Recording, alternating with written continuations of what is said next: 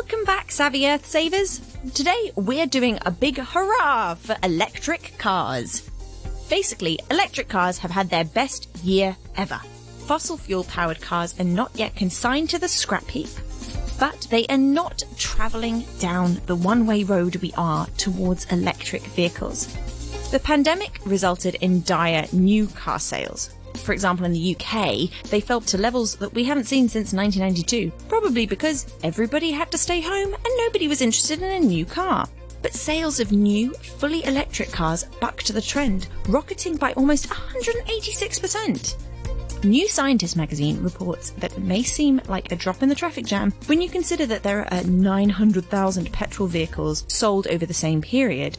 But if you look at the rate of change in the UK again, more electric cars were sold last year than in the previous decade. Motorists, like progressive leaders and car makers, have woken up to the fact that petrol and diesel cars are on the way out, and they are destined to follow incandescent light bulbs into history.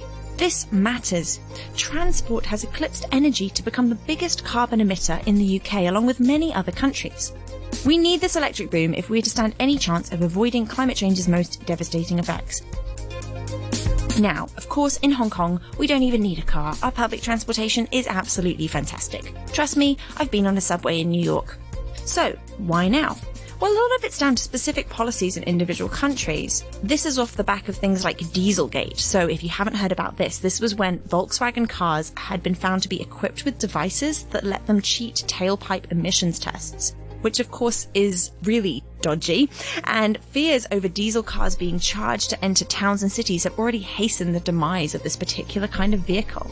So governments are pledging to try and ban new petrol and diesel car sales to increase the fact that people were having more electric cars. And of course, this is super fancy as well because the technology is just getting better and better and better.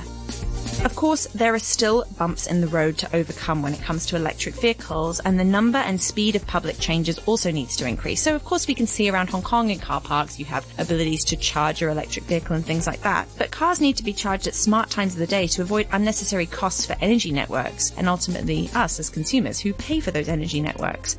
However, these challenges aren't impossible to face. Of course, cycling and walking advocates will rightly point out, and like us in Hong Kong, public transportation riders as well, that electric cars don't necessarily solve all of the problems that cars bring. They still generate air pollution from tyre particles and the road dust they throw up, and we don't really have any technology to fix that.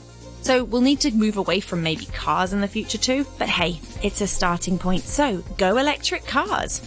Until next time, bye-bye. Savvy Earth Savers, once again, is Cruz and McCalligan joining us every Monday here in the Common Room. Thanks, girl.